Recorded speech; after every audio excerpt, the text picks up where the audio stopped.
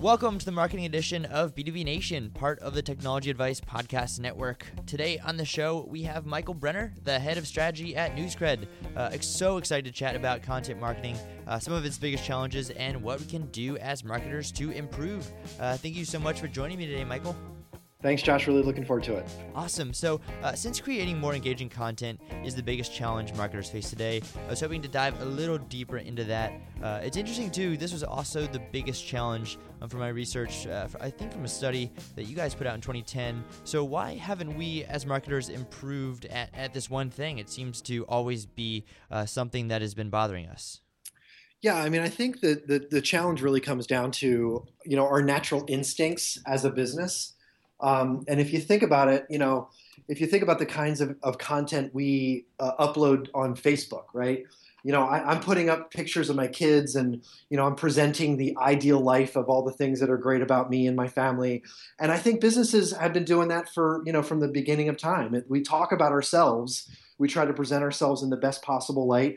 And, too easily, content comes in the form of promotion. It comes in the form of here's who we are, here's what we do, and here's why we're better.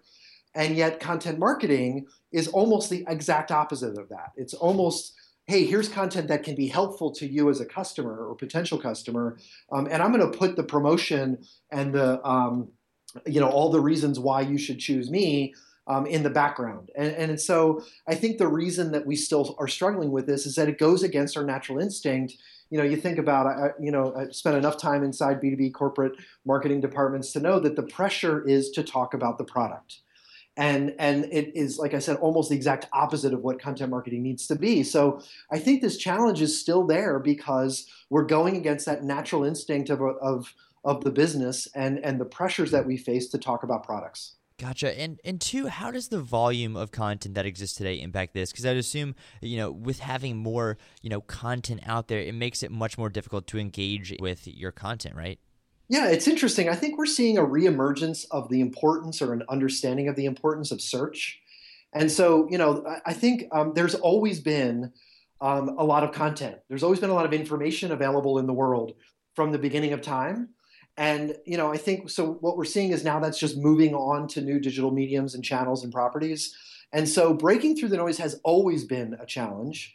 But what we're seeing is that when you understand the kinds of content that your customers are looking for, the kinds of questions that we're asking in search engines, when a brand can create the best answer to that question, you're able to break through the noise. And so I almost think that the conversation around the volume of content is somewhat of a distraction because the brands that focus on providing the best answers to their customers' questions are ranking in search, they're gaining traffic via search, they're getting social shares because the content is good, and they're breaking through the noise.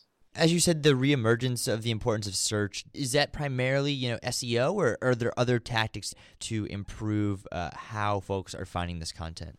Yeah, I mean, I think there's a difference between search and SEO, right? Search is something we do as people, right? We go to search engines and we type in questions that we're hoping that the great gods of Google will answer for us in the most appropriate way. And so, SEO, I think kind of calls back to mind, I think, the sort of scientific black hat, gain inbound links and get comments and all of the things that Google has really modified their algorithm to weed out those that are trying to game the system. And so it really comes down to, I think, a basic understanding of the things that people type in search engines and then trying to provide and be the best answer to that. Obviously understanding the Google algorithm is important, but the main components of the Google algorithm have never changed. They've always been looking at inbound links, and the best way to get inbound links is to create great content. What would you say, Michael, is more important when trying to create engaging content? Is it the research and trying to really understand your audience, or is it storytelling? If you had to pick one or the other, which one would you choose? Or is it really a combination of the both and you can't really choose one? Well, it's a false choice. Yeah, you're right. I mean, so I would say it is a combination. You have to do the research, understand what kind of things your customers are looking for, and then present that in a emotional storytelling kind of a format. But if you forced me to choose, if you could only do one, I would say do the research because, you can learn storytelling. It's like a muscle, right? And like I remember the first blog post I ever wrote was awful, and now 600 blog articles later, I feel like I kind of understand the way to present information so that people find it engaging, find it helpful, and maybe even want to share it. And so, I would say start with the research and really focus on what your audience is looking for, and the storytelling can come. And how do visuals sort of fit into this engagement equation, Michael? Should brands, try to incorporate more pictures or images into these stories and into this content that they're creating? Or can that, as you mentioned earlier, sort of be somewhat of a distraction to great content? No, it's so important today. I would almost say it's even mandatory to present content in a visual way. I mean, even text-based content, there's now, I think, a need where you can't just write 12 paragraphs and hope that answers a customer question. You've got to include, headlines and bullets and numbered text and the kinds of things, the kind of white space that doesn't feel so dense, and visual images can help to do that. But, I think we're a visual sort of species, and we process images so much faster than text. And so I think it's really important to consider the visual component of the content we create as much as the stories that we're telling. And if I were to start over and build my content strategy from scratch, what's one thing that I should do differently to increase engagement? So the one gap that we see, and Content Marketing Institute Marketing Profs Research has proven this for, I think, 5 years in a row, that the brands that are most effective at content marketing, the biggest difference between those that are effective and ineffective is a written, documented content marketing mission statement. And they, I know CMI loves to use the Inc. magazine mission statement. I love to use American Express Open Forum, where they're just trying to help small business owners grow. And there's lots of other great examples. Van Winkle's, my latest favorite example of content marketing, is exploring sleep with your eyes wide open. So there's, I think, understanding what the real mission statement is, and I have a recipe for that. It's basically, what is a topic that you're an expert on, and how can you create content that delivers value for your audience? If you can define those three components, so it's topic, audience, and value, then you've got a content marketing mission statement. Do you think creating engaging content will continue to be, in 2020, will this still be the biggest challenge that marketers are faced with? Or do you think that something else will overtake it as the biggest challenge? No, I think we're still going to be talking about content in 2200. I think that information has been important from the moment we emerged from caves, and the power always falls to those that are the purveyors of the best information from the beginning of time. And so I think it's going to continue forever. From a brand perspective, my prediction for 2016 is that we're going to start to see a rapid evolution of marketing from being considered, sort of budget holders of advertising and promotion to storytellers. And so I think what you're going to see in 2020 is you're going to see a lot more brands acting like the Lego Movie and Disney Studios and Red Bull with Red Bulletin. I think we're going to see a maturity where every company is doing it, and it's just about how do we optimize and make sure that the money we're spending is getting the most impact. Gotcha. And then what would you say, Michael, this is always something that's been really interesting to me, and this is, I think, a question I ask Ann Handley, but I want to hear your answer as well.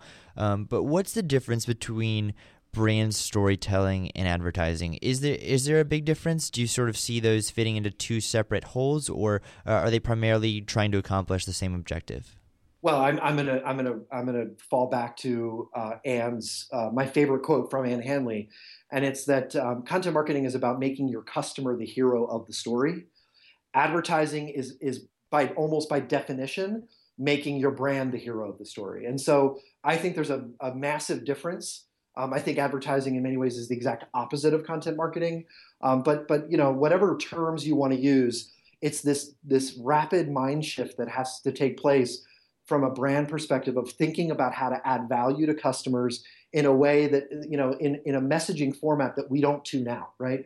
We skip TV ads on our DVRs. We don't answer telemarketing cold calls anymore, right? It's all of those things that we're tuning out.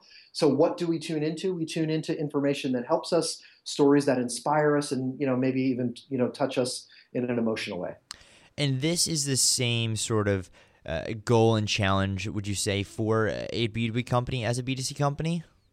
Well, B2B there's so many more information requirements in the buying journey for a B2B company.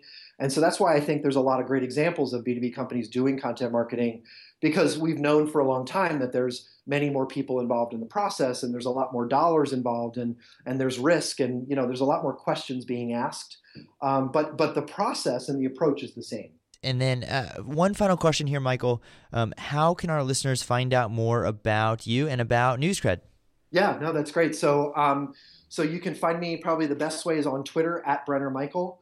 You can check out, I'm also the CEO of marketinginsidergroup.com, and then head of strategy at NewsCred. You can find us at newscred.com. Thanks again, Michael. Really appreciate you joining me today on the podcast. Thanks so much, Josh. Yeah, of course. Also, thank you so much to our listeners for following along. To find out more about BAB Nation, including our HR, IT, and lead generation edition, check out our website, technologyadvice.com. Lastly, if you enjoyed this episode, and only if you enjoyed this episode, please rate us on iTunes. Thanks for listening.